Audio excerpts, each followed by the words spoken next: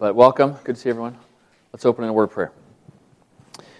Father, we thank you for this day. We thank you for our risen Savior who has conquered sin and Satan and death itself, and who is alive right now. And we look to him as our risen King. We look to him to lead us into new life even today, and we anticipate being with him with resurrected bodies in the new earth over which he will reign over us, and we will reign with him forever and ever. So today, please bless our meditations and bless our study as we come to your word to understand what it means to live in your kingdom, what it means to not live in your kingdom, and what we ought to be looking for as we await your glorious appearing. So please bless our time together and fill us with your Holy Spirit. We ask these things in Christ's name. Amen. We're just studying dominion and faith, which is a summary of what it means to live in Christ's kingdom. And we're slowly adding more and more content and building out this theme. And we've started out the first week talking about a narrative understanding of biblical truth. The Bible comes to us as a big story, and we're supposed to understand the Bible as a story. And so if it's a story, what's it mean to understand this story? Every story's got a beginning, a middle, and an end. It's got, you start someplace, you have drama, and it leads to a conclusion, and the conclusion only makes sense in light of the drama, and the drama really only makes sense in light of the conclusion that it's building towards. So what's the story? And the biblical story, writ large, the biggest picture possible, is creation, fall, redemption. God created man as his image bearers that we are. We are the finite impression of the infinite God. God has revealed himself and through humanity, and our job, our vocation, if you will, was to be kings and priests of creation. We were to rule over all of creation under God, in fellowship and communion with him, and as our life. He was our life giver. He was the source of all that we had, and out of the life that we had with God and the communion that we had through him, hanging on his every word, finding all truth and knowledge and wisdom in him, we were to then fill the entire earth as image bearers, bringing everything under his rule and reign as we bring it under our rule and reign, exercising dominion over the animals, subduing all things. That was our role as priest kings. That was our holy vocation.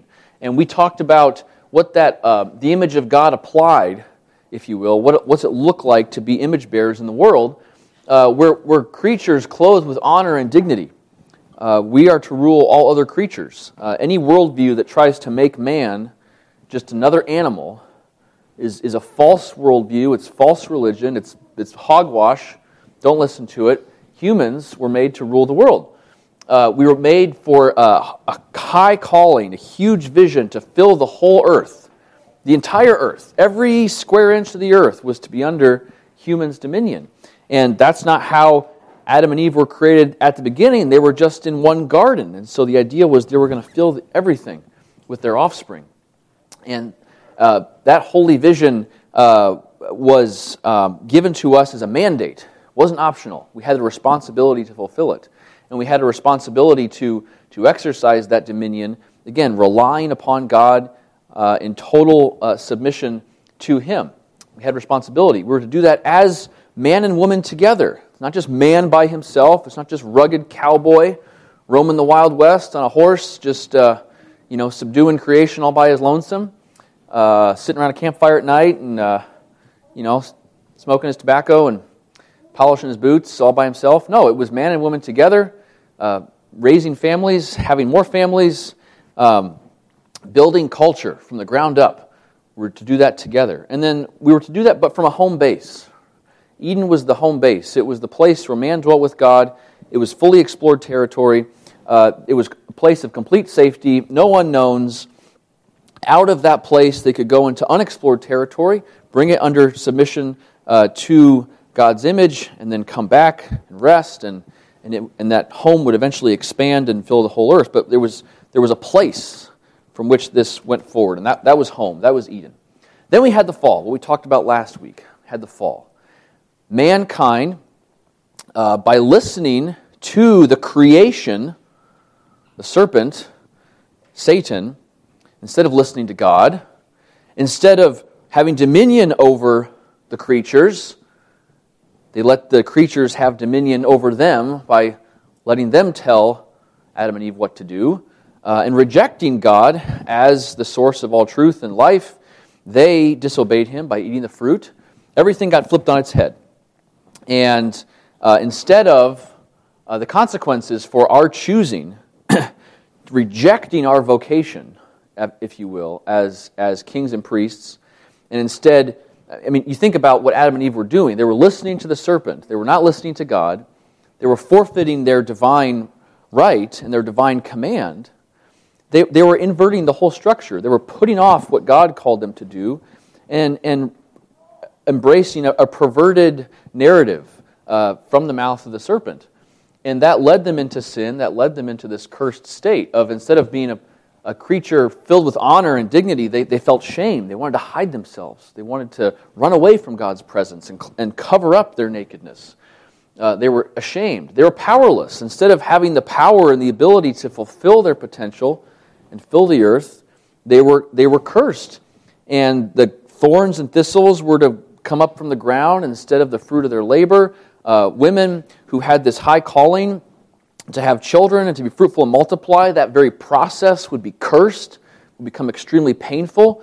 So every part of building, every part of expanding that humans were to engage in, represented by agriculture and tilling the earth and bearing fruit, and represented by having children, that was all cursed, and it was going to be very, very difficult. Instead of fulfilling our responsibility, we fail and we have guilt.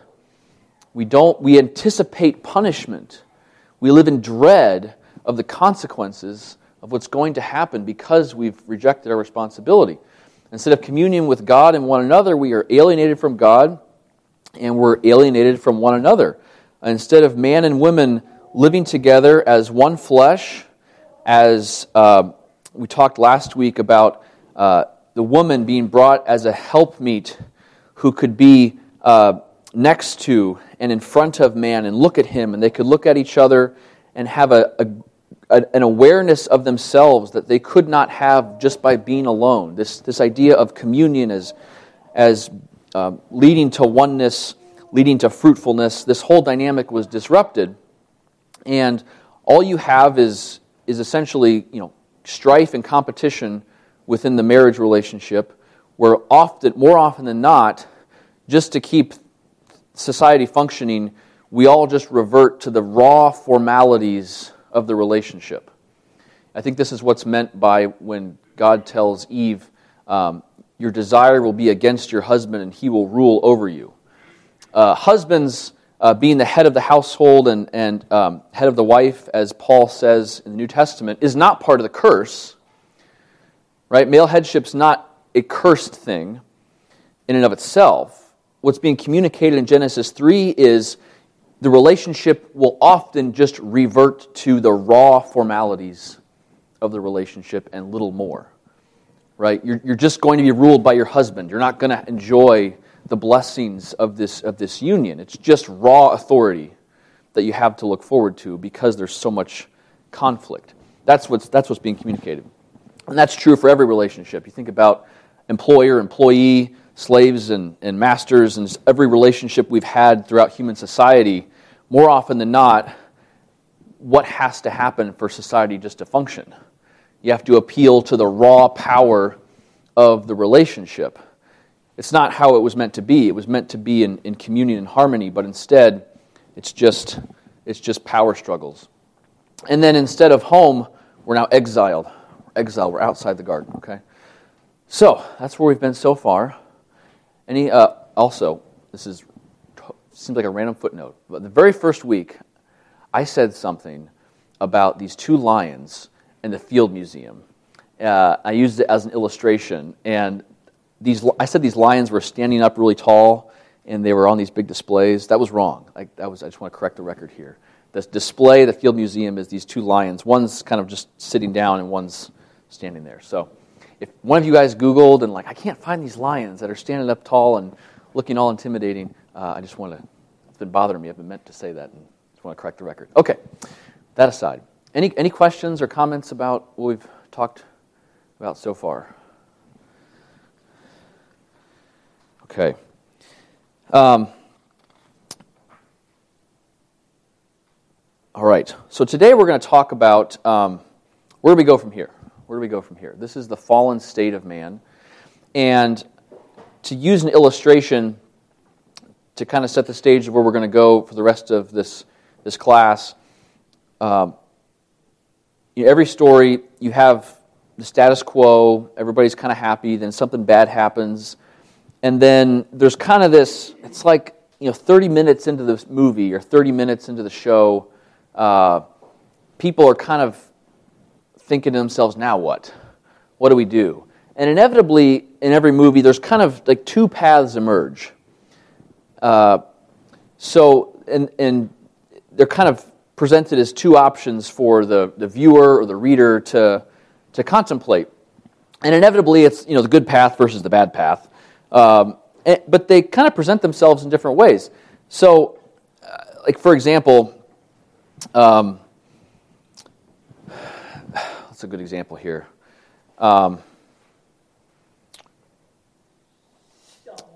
Star Wars. Let's see here. Can I use Star Wars as a good example? I'll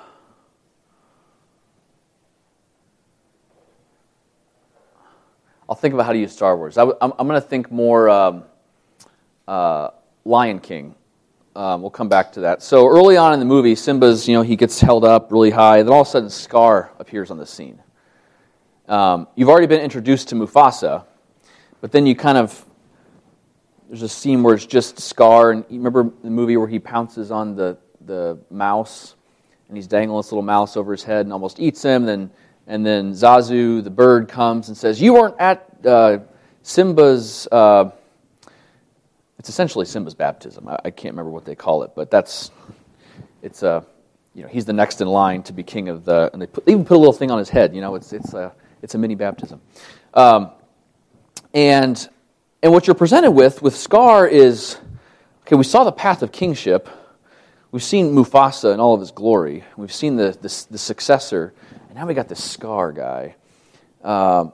And what's being presented, in one sense, is an alternative path to deal with the problems that are going to emerge in the movie. Another example is Aladdin. You have the Sultan, and then you have Aladdin, this orphan street beggar, but then you have this guy Jafar, who's this sorcerer, kind of an evil guy. And again, he's presented as kind of this alternative path of whatever Aladdin's going to walk. And we have something very similar in the Bible. And really, all these stories that we're talking about are just echoes, I think, of the human imagination, because all of us are rooted in this story in some respect. And what I'm going to call this alternative path, in light of what we've talked about so far in this class, is what I'm calling fake dominion. Fake dominion. Okay? You can think of the fall as dominion lost. By dominion, I mean, this vocation of being priests and kings of God as his image bearers. Dominion is just a shorthand word I'm using. You could probably pick a different word if the word dominion is loaded for you. Just pick a different word. But this human vocation, that gets tarnished. The image of God has been sullied, and we have this pathetic situation now. And so how are we going to respond? What are humans going to do? And it's really funny that the fake dominion always, it's artificial. It's not what we were created to be, but it looks something kind of like what we came from. Like there's a hint of, well, maybe this could work. And that, if you think about a lot of the stories that we tell each other and grow up with, the guy who does fake dominion is almost always a caricature of masculinity, a mad scientist, or some macho guy. It's a caricature of the true thing.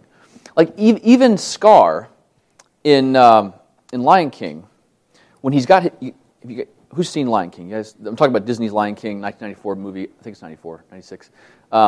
When he's got that song with all the hyenas, like what's the color of the volcano? You know, it's green. Yeah, volcanoes aren't green. Why is it green? It's not green. It's orange and yellow. Fair enough. It's more like a yellowish green. I'll give you that. It's like a yellowish green. And the idea is, it's like Scar's like this scientist. He's like a mad scientist. I mean, they're trying to create this kind of sinister. I mean, he's got a British accent. I mean, like this. He's evoking this idea of imitation. Another really silly example. Afternoon cartoons, Pinky and the Brain. You ever watch Pinky and the Brain? What are we going to do? What are we going to do tonight, Brain? Same thing we do every night, Pinky. Try to take over the world. And he's a little mouse who's this little mad scientist who's trying to take over the world. Again, this idea of, and it's a caricature, but it's a caricature that sticks, that fake dominion, a wrong response to our woeful situation, is a cheap imitation of the real thing. And so today, we're going to talk about that, and then we're going to spend a lot of time going through these verses just to see the biblical images of this cheap imitation of true dominion that's presented for us in the Bible. And in the narrative structure of the Bible, this vision of fake dominion is in one sense the problem that the Messiah is coming to solve. Like, how is Messiah not just going to deal with our woeful situation, but how is he going to combat this fake dominion that's emerged? And so that's what we're going to talk about today. So I want to just lay it out, what I'm going to propose to you as this vision of fake dominion, and we're going to just go through these passages and talk about it together, and that'll be the class. So if you were to think of, okay, if I'm a person who's ashamed, but I'm not going to seek the honor that comes from God, that He bestows upon me. I'm going to seek my own honor. You guys think of some words that would maybe describe that kind of, it's this idea of wanting to exalt yourself, but it's not the exaltation that comes from God. You think of a word that might, arrogance? Yes. A shorter word. Ego? A little bit longer word. Pride. Yeah, there you go. Yeah. Yeah, you're thinking the same thing. Exactly. Pride. Right. And this is, again, fake dominion. Like someone who's proud, are they inherently worthy of honor? Not necessarily.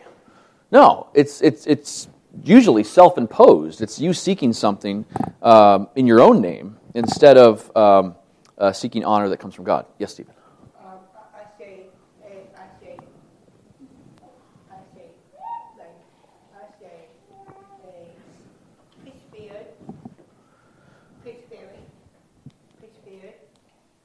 Pittsburgh? I say Free spirit or persevered? Yeah. Well, not quite. Not quite. This is more sinister than that. Pride. So when we go through these verses, like think about pride as a response to our woeful condition, but the wrong response.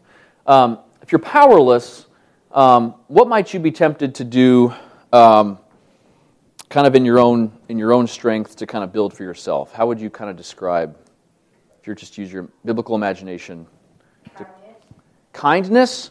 No, we're kind of thinking more negative. So not kindness, but yeah. People would try to fill that void by feeling more powerful than others, so like they try to bring others down. Very good. They try to bring themselves up. Exactly. Yeah, you try to tear each other down. So let's just jump here to because you went straight to how we deal with other people, and that's definitely part of the equation. How are we going to respond to other people in our sense of alienation to try to interact with them? And it's almost always going to be oppression.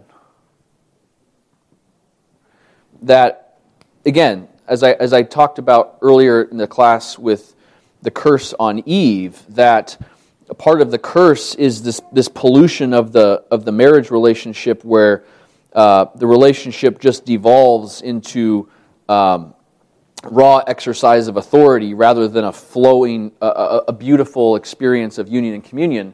Oppression, are there two P's in oppression or one? That's right? Okay, sorry. There's two? I think so too. I think there's, yeah. Maybe it's an American versus British spelling thing. I don't know. Compassion? Not yet. So again, employer-employee relationship, like the worst version of that is master and slave, right? It just becomes owning someone. We're going to look at some passages about how oppression, especially in Exodus, the people of God, what situation do they find themselves in? They're oppressed by Pharaoh. That's their fundamental relationship to a false king. Pharaoh's really kind of the first big mega king that we meet in the Bible, and the way he rules his subjects is through oppression, not in communion and fellowship like Adam was made to interact with other humans. Okay, so I'm just going to jump straight to it. Selfish ambition. There could be a different word, not ambition, ambition.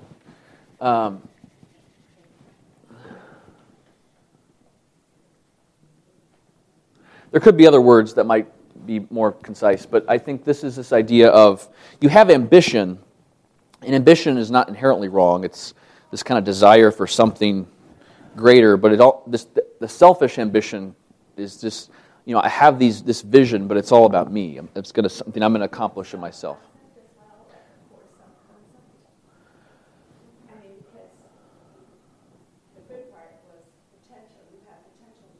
Yes. Right. Right. Well, that kind of I can't do it is kind of like this woeful, like bottom of the barrel situation after the fall. A response to being in this disempowered state, unable to realize your potential, is kind of the pick yourself by your own bootstraps type response. Like, well, I'm just going to will myself to do this thing. I'm just going to muscle through and grit my teeth and do it. So again, I don't want to reduce your imagination to just these words. I'm just trying to summarize, and we'll see a much richer idea of this as we look at these biblical texts. Guilt. When we have guilt, I mean, what's the wrong way to deal with your guilt? Yes. Blame shifting. Good. Yeah. Get very defensive. Right. What about trying to deal with your guilt? So that's both blame shifting and defensive is kind of pretending the guilt's not there. It's trying to escape. Yeah.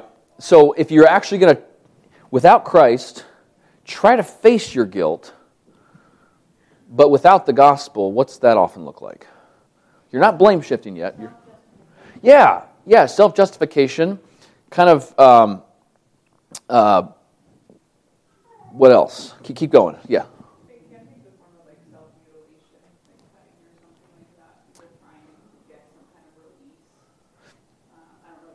Yeah, no, it's on the same trajectory there of self-mutilation or trying to harm yourself. I mean, what's the person trying, besides just mere release? Like, what are they trying to do when they're hurting themselves in that sense? It's probably very complicated. Probably can't summarize it concisely. What's that? Pay a price. Yeah, they're trying to. It's almost like some kind of self-sacrifice. Something like they're trying to. I've thought of the word appeasement. Penance. There you go. Yeah.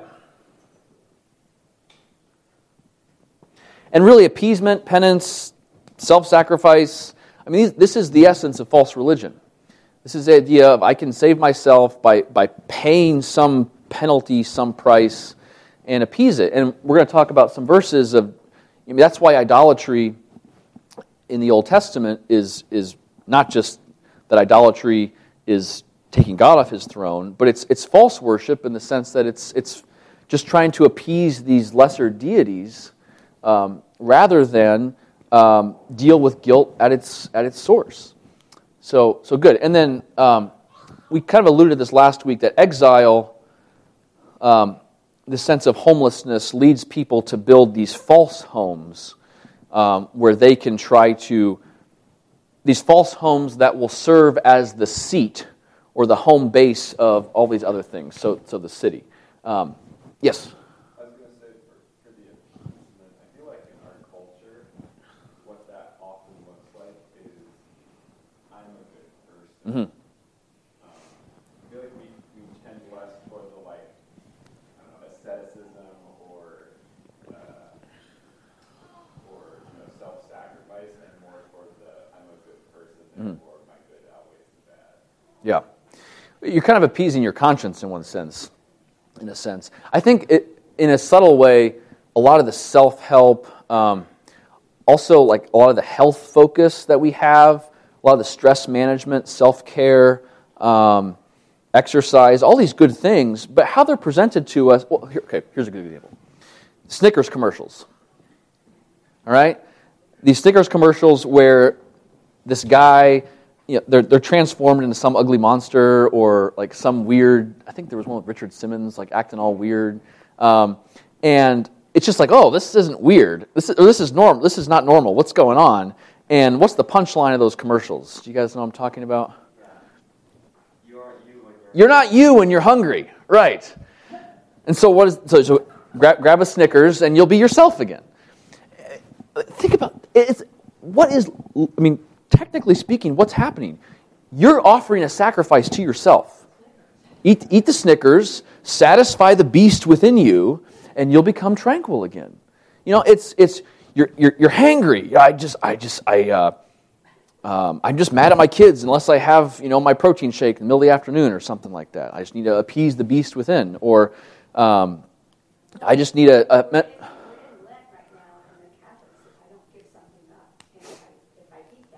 Mm-hmm. Yeah. That whole idea that they have in Lent. Yeah, we can add rituals to these things and formalize this appeasement. Right, exactly.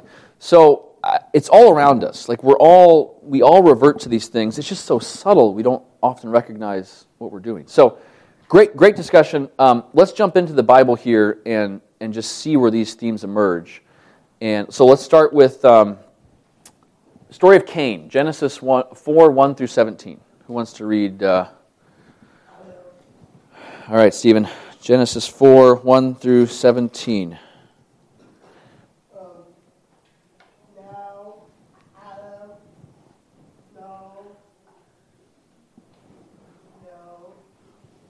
and Eve is right in the conform. Conceived. She conceived and bore Cain. Yep. I have been a man with the hope of the Lord, and again seeing born his brother Abel. Now Abel was keeper of sheep, and a worker of the ground, and the firstborn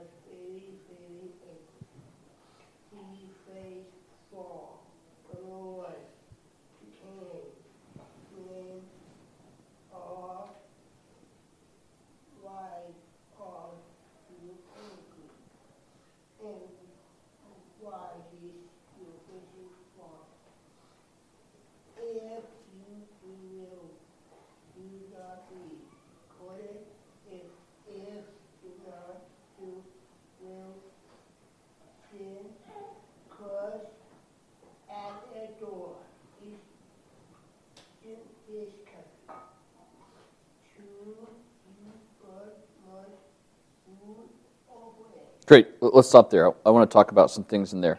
So Cain and Abel are born, and both of them offer offerings to God. They have different offerings, and God has regard for Abel's offering, but not Cain's offering. And Cain is angry about the fact that the Lord did not accept his offering. I don't want to get into why the Lord might not have accepted Cain's offering. It's a very interesting question. But the point I want to make is, what does the fact that Cain is angry that God didn't accept his offering tell us about Cain's mindset? Selfish? Prideful? Right. I mean, the God of the universe, the first recorded sacrifice we have in the Bible, and Cain's literally saying, well, God, it should be good enough. Like, what's going on? You know, I mean, rather than, oh, hey, God, whatever you say, I'll do whatever you say. I mean, just completely different mindset from what he should be having. Yeah, and so we see pride. We see this idea of, I want to appease God on my own terms. And we're off to a very rocky start. Another thing I want you to see here is there's a parallel here between sin with Cain and the serpent with Eve.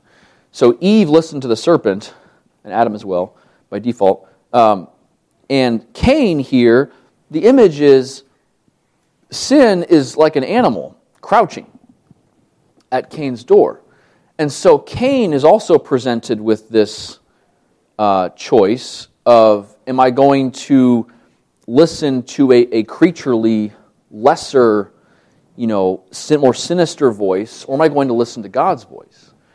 And you know the rest of the story, right? What does he do? He listens to the voice of sin, if you will, and kills his brother. And so skipping ahead to the story, I think most of you know the story.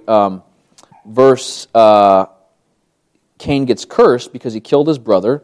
In verse 10, and the Lord said, what have you done? The voice of your brother is crying to me from the ground, and now you are cursed from the ground, which has opened its mouth to receive your brother's blood from your hand. When you work the ground, it shall no longer yield to you its strength. You shall be a fugitive and a wanderer on the earth. So the curse is compounded for Cain. Cain says, my punishment is greater than I can bear. Behold, you've driven me today away from the ground, and from your face I shall be hidden. I shall be a fugitive and a wanderer on the earth, and whoever finds me will kill me. The Lord said to him, not so. If anyone kills Cain, vengeance shall be taken on him sevenfold. And the Lord put a mark on Cain, lest any who found him should attack him. Then Cain went away from the presence of the Lord and settled in the land of Nod, east of Eden. Cain knew his wife, and she conceived and bore Enoch.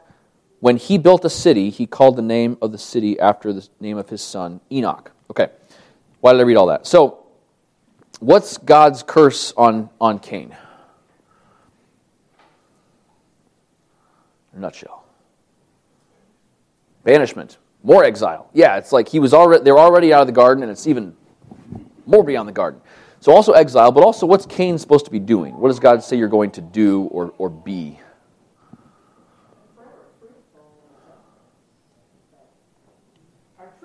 Fruitless, yeah, fruitless, right. Yeah, the ground's not going to bear anything for you. What else? There's one more thing. No one else can kill him. Where's he going to be located? East? What's he going to be doing? Wandering. He's going to be a wanderer, right. He's going to be a wanderer throughout the earth. How does he respond, though, to that banishment? What does he do instead of wander? He builds a city. So, even in his punishment, God's been gracious to him. And yet, his response to God's gracious punishment is further defiance of building a city when he's supposed to be a wanderer.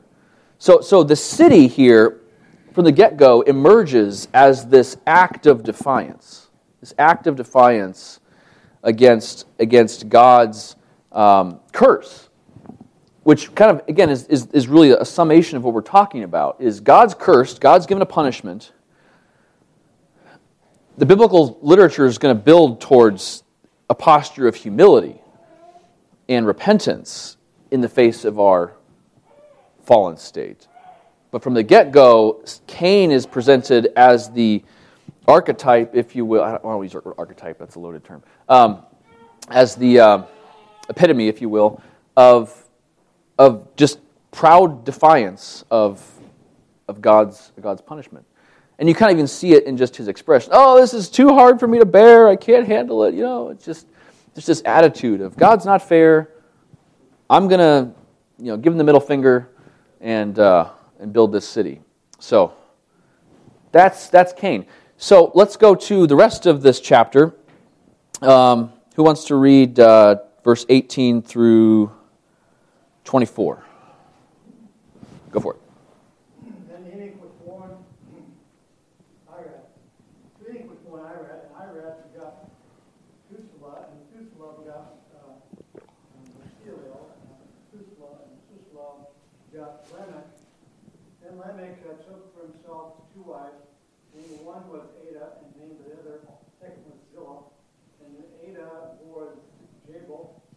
He was the father of those who dwell in tents and have livestock. His brother's name was Jubal.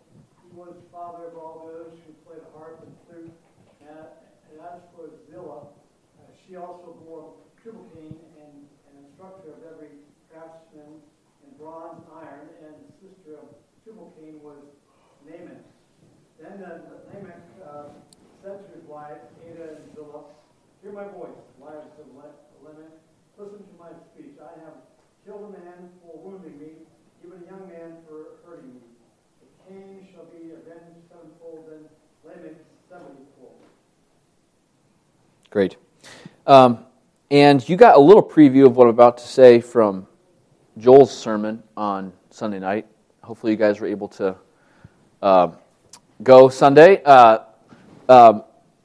Joel, if you listen to the sermon, he said Cain received... Lamech is the 7th generation from Cain. And Joel kind of had this great turn of phrase. Lamech is Cain to the 7th power, so to speak. Like, he's the culmination of this proud, selfish ambition, appeasement, oppressive people. Another commentator on this almost calls this genealogy like the anti-genealogy. I mean, it's a descent into death. I also really just, as a shameless plug for Joel's preaching through Genesis in Columbus, and I'd really commend those sermons to you.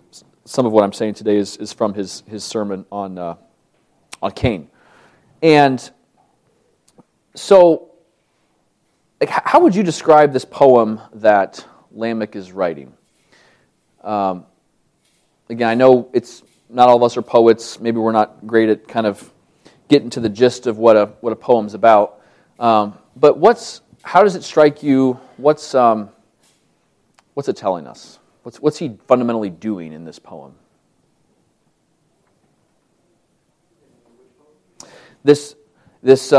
So the poem is verse 23 and 24. Yeah. Ada and Zillah, hear my voice, you wives of Lamech, listen to what I say. I have killed a man for wounding me, a young man for striking me. If Cain's revenge is 7-fold, then Lamech's is 77-fold. What is this?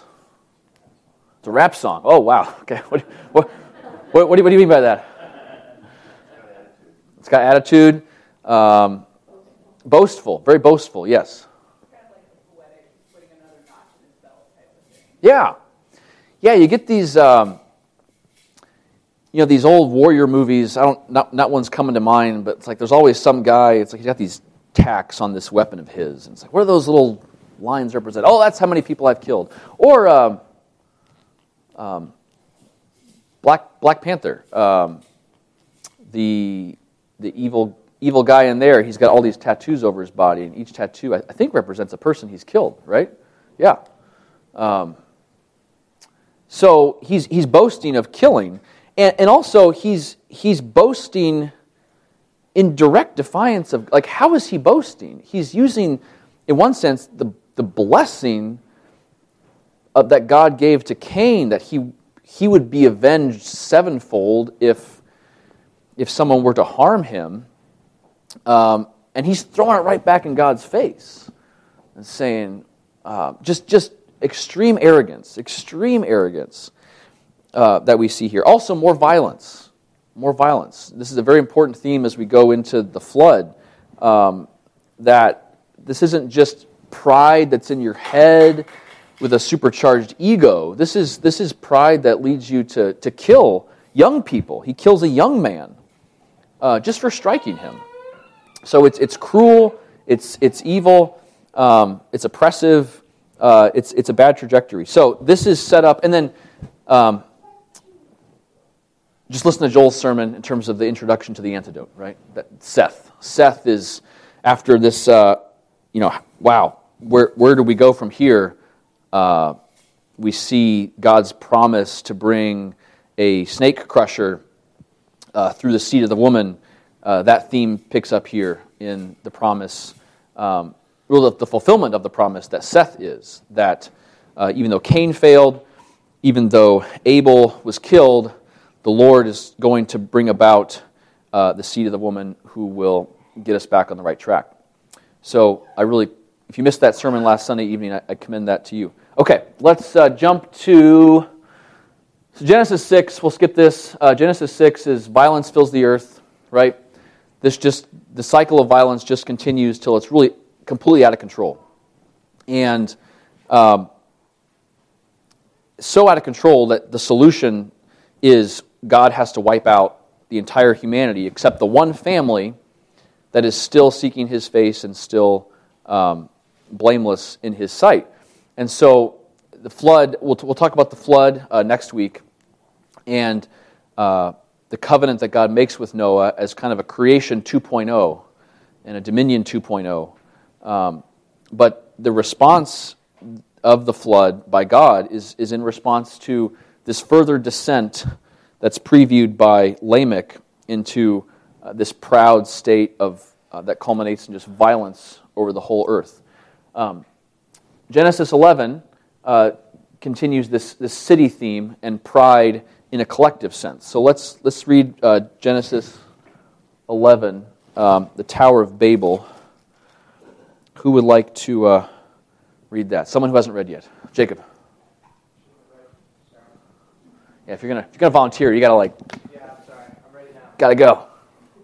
You're good. Now the whole earth had one language and the same words, and as people migrated from the east, they found a plain in the land of Shinar and settled there. And they said to one another, "Come, let us make bricks and burn them thoroughly." And they had brick for stone, bitumen for mortar. They said, "Come, let us build ourselves a city, a tower with its top in the heavens.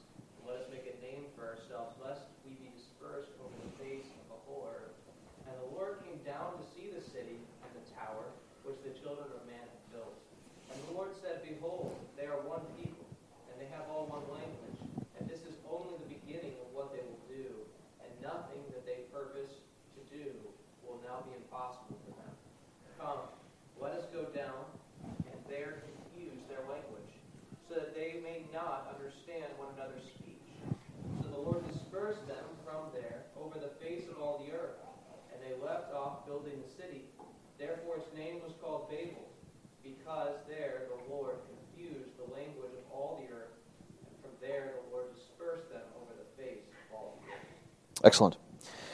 All right, so why are the people building this city in the land of Shinar? What's their stated purpose? I believe it may or may not be a statement against God. Statement against God, right. This is an act of defiance against God, and how so? What do they say they're doing? Let's make a name for ourselves. Yeah, I mean, that's pride. That's selfish ambition. We're going to make a name for ourselves. And also, what's part of the image of God project, especially having to do with potential? Again, what's the scope of God's extension of the image of God in man throughout the earth? Like, how far are people supposed to go in fulfilling that, geographically speaking? All the earth. But what do we see here instead? They want to pool their resources and stay in one spot. And again, the premise on that is like, well, if we obey God and we fill the earth and we go about His plan, there's not going to be a name for ourselves. We're going to have to. That's a big project. It's going to take a long time. I don't want to wait for the fulfillment of God's plan. I'm going to hijack that, and we're going to supercharge this power project, and we're going to do it ourselves.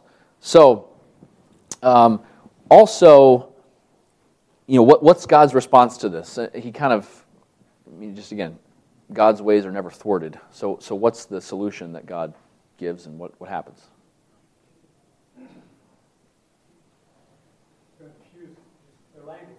Confuse their language, right. They lose the power in one. Language up to this point has been, Adam naming the animals, Adam naming Eve naming her children. This God speaking the world into existence. It's like man loses something. God's not going to let the power of speech be used for anti-God purposes anymore. It's a very profound indictment. And then geographically, again, what happens after this? Disbursement, right? So God's going to accomplish His goal for the world, right? His will is not going to be thwarted. He's going to fill the earth with the image of Himself, whether we like it or not. And so, you see Him breaking the power of the city, so to speak, humbling mankind, and this is what we need God to do. This is what God, putting men in their place for His higher purposes, starts to look like. It's God, when we see man humbled, it's judgment, but it's also a good thing. So hold that thought in your head. We're going to come back to that in 5 minutes. Okay, Deuteronomy 18 and 17. These are additional examples of symbols of and how the Bible talks about this fake dominion project. So turn to Deuteronomy 18 first. And this kind of gets into the mad scientist type caricature of a villain here. Might be a little bit of a stretch, but I think you'll get where I'm going here. Deuteronomy 18, 9 through 18. Someone who hasn't read yet. Yes. When you come into the land that the Lord your God is giving you, you shall not learn to follow the abominable practices of those nations. There shall not be found among you anyone who burns his son or his daughter as an offering, anyone who practices divination or tells fortunes or interprets omens, or a sorcerer or a charmer, or a medium or a necromancer, or one who honors of the dead. For whoever does these things is an abomination to the Lord. And because of these abominations, the Lord your God is driving them out before thee. You shall be blameless before the Lord your God. For these nations which you are about to dispossess, will send fortune tellers and to diviners. But as for you, the Lord your God has not allowed you to do this. Keep going. Through verse 18. The Lord your God will raise up for you a prophet like me from among you, from your brothers. It is to him you shall listen, just as you desired the Lord your God at Horeb on the day of the assembly, when you said, let me not hear again the voice of the Lord my God, or see this great fire any more, lest I die. And the Lord said to me, they are right in what they have spoken. I will raise up for them a prophet like you from among their brothers, and I will put my words in his mouth, and he shall speak to them all that I command. Great. So this is a summary of all forms of false knowledge. False knowledge, false hearing from God, this idea of appeasement. So we have necromancers and sorcerers and omens and mediums and charmers, those who inquire of the dead. You have perverted ways of trying to gain wisdom and understanding through all sorts of abominable ways.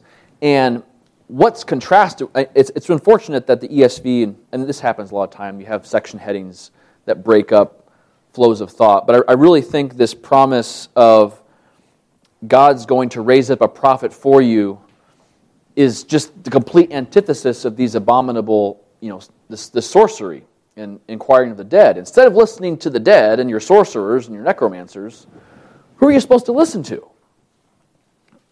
What's the answer? The Word. And specifically a prophet that God's going to raise up who speaks the Word. And so, but it shows you that the people, apart from the true prophet, apart from the Word of God, it just devolves into all sorts of foolish and vain ways of trying to get at knowledge. And you also, now, I don't think any one of us here has consulted a necromancer or a sorcerer. Maybe you know someone who has. It's more common nowadays than I think we realize. But I mean, how might the spirit of the prohibitions being talked about in this chapter apply even in a day where people aren't as superstitious? Yes. That may be true for the U.S. Fair enough. Yeah. In Nigeria, everything that you listed, that is a very real present threat. Yes. Yeah, in fact, there's an analysis that says that the destruction of the state is closely linked to that real thing. Wow. Yeah, so these things are alive and well, in certain parts of the world. I'll just throw something out for you guys to think about. I think even if we don't have those practices in the United States, the spirit of that is still present, I would argue, in our hyper-reliance on probabilistic thinking and statistical thinking. Statistics does not tell you any facts. It tells you... Okay, sorry. The actuary is clapping his hands. It tells you probabilities. It's estimates of probabilities, yes, with a degree of certainty. And yet we treat these probabilistic analyses as if they're facts. Now again, there's a common grace sense in which probability allows us to exercise good judgment and wisdom. I don't want to, there's a way to use science in the right way, but if you're going to base, every decision in your life, you can't make the decision unless statistically it makes sense. That will lead you to a life when the true prophet of God comes and speaks to you through His Word, you will not listen to him. Because a lot of times God calls you to do something that's, probabilistically speaking, might be foolish in the world's eyes. So I just think about that. Think of this week of just the sources of knowledge that we come to that are not overtly, maybe, anti-God or pagan in that sense, but betray this, I'm trusting the things of the earth. I'm trusting only in human wisdom. Instead, it's a fake dominion mindset. Okay, the last thing really quickly here, we're almost out of time. In chapter 17 of Deuteronomy, just a couple paragraphs over, it talks about what Israel's king is supposed to be like. And Israel's king is kind of presented the opposite of Lamech, the opposite of Pharaoh, the opposite of these fake dominion type kings. And we see it in a couple crucial respects. Verse 16, he must not acquire many horses for himself. Many horses. Horses in that day were like tanks. They were the symbol of military prowess, military sophistication. And all of Israel's enemies had chariots and horses. And yet God's telling his king is not going to rule primarily through human strength and horses. And you look in the history of the kings in 1 Kings, 2 Kings, and Chronicles, when the Israelite kings start to get lots of horses, things start to go bad, right? And we see also in our Psalms, some may trust in horses, some may trust in chariots, but we trust in the name of the Lord our God. So no horses. Instead, he's to copy God's word. He's supposed to be a king who follows Torah, a king whose Torah is on his heart and who seeks the word of God. So, just in the antithesis of what God's king is to be, we see this fake dominion project. Okay. Lastly, just in summary, we're out of time, but I want to leave you going into worship with this thought of just again anticipation of how does Christ deal with all of this, and we see this just powerfully represented and prophesied in Micah chapter 5. So turn to Micah chapter 5. Think of all these images of fake dominion, of horses, of cities, of sorcery, of all these ways that man exalts himself. What's God going to do with that? And so, real quick, Micah 4 and 6, Micah 4 and 5, Micah 4 talks about, it shall come to pass in the latter days. So in the last days, when the times of fulfillment come, and then repeatedly throughout these passages, there's the refrain, in that day the Lord will do X. Well, when we get to verse 10 of Micah chapter 5, we see again, in that day. So this is the anticipated hope when Messiah is going to come and deal with all this. What's Messiah going to do? In that day, declares the Lord, I will cut off your horses from among you. I will destroy your chariots. I will cut off the cities of your land. I will throw down all your strongholds. I will cut off sorceries from your hand, and you shall have no more tellers of fortunes. I will cut off your carved images and your pillars from among you, and you shall bow down no more to the work of your hands.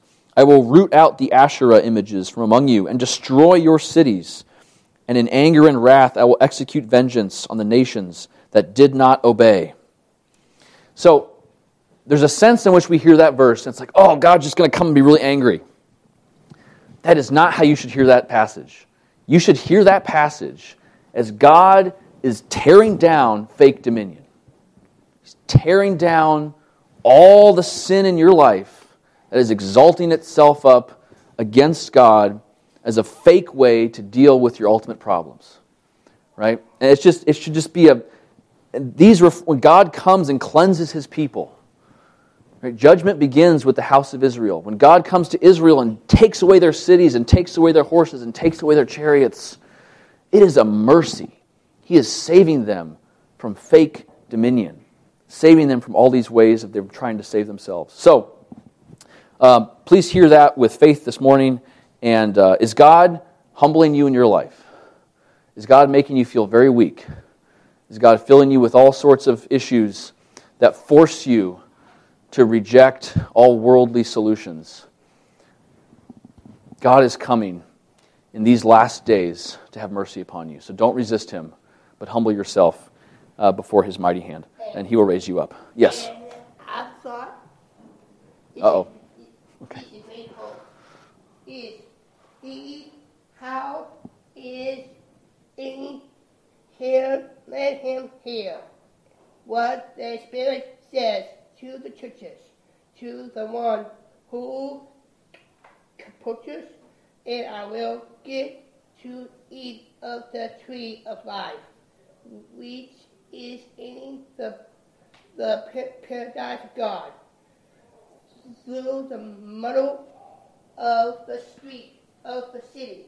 Also, all enter said of the river, the tree of life, when the river kind of fruit, young eats fruit eats mouth. The leaves of the tree will forth the healing of the nations. Bless all those will watch their watch, so that they may have the right to the tree of life, that they may enter the city by the gates, and if anyone takes away from the words of the book of his prophecy, God will take away from his sword. In the tree of life, in the holy city, when listen to this book, let's pray right now. Amen. Well, hey, that's really good. So Stephen was reading from Revelation. So, and he gets it that all of this is leading us back to the garden, to the tree of life, to receive God's blessing.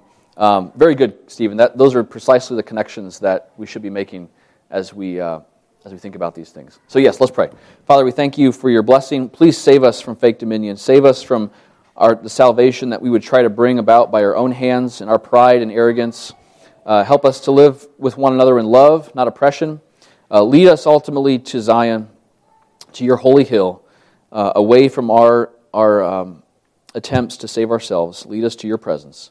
Go with us now in this hour of worship, and may you receive our offerings in Christ's name. We ask these things in his name. Amen.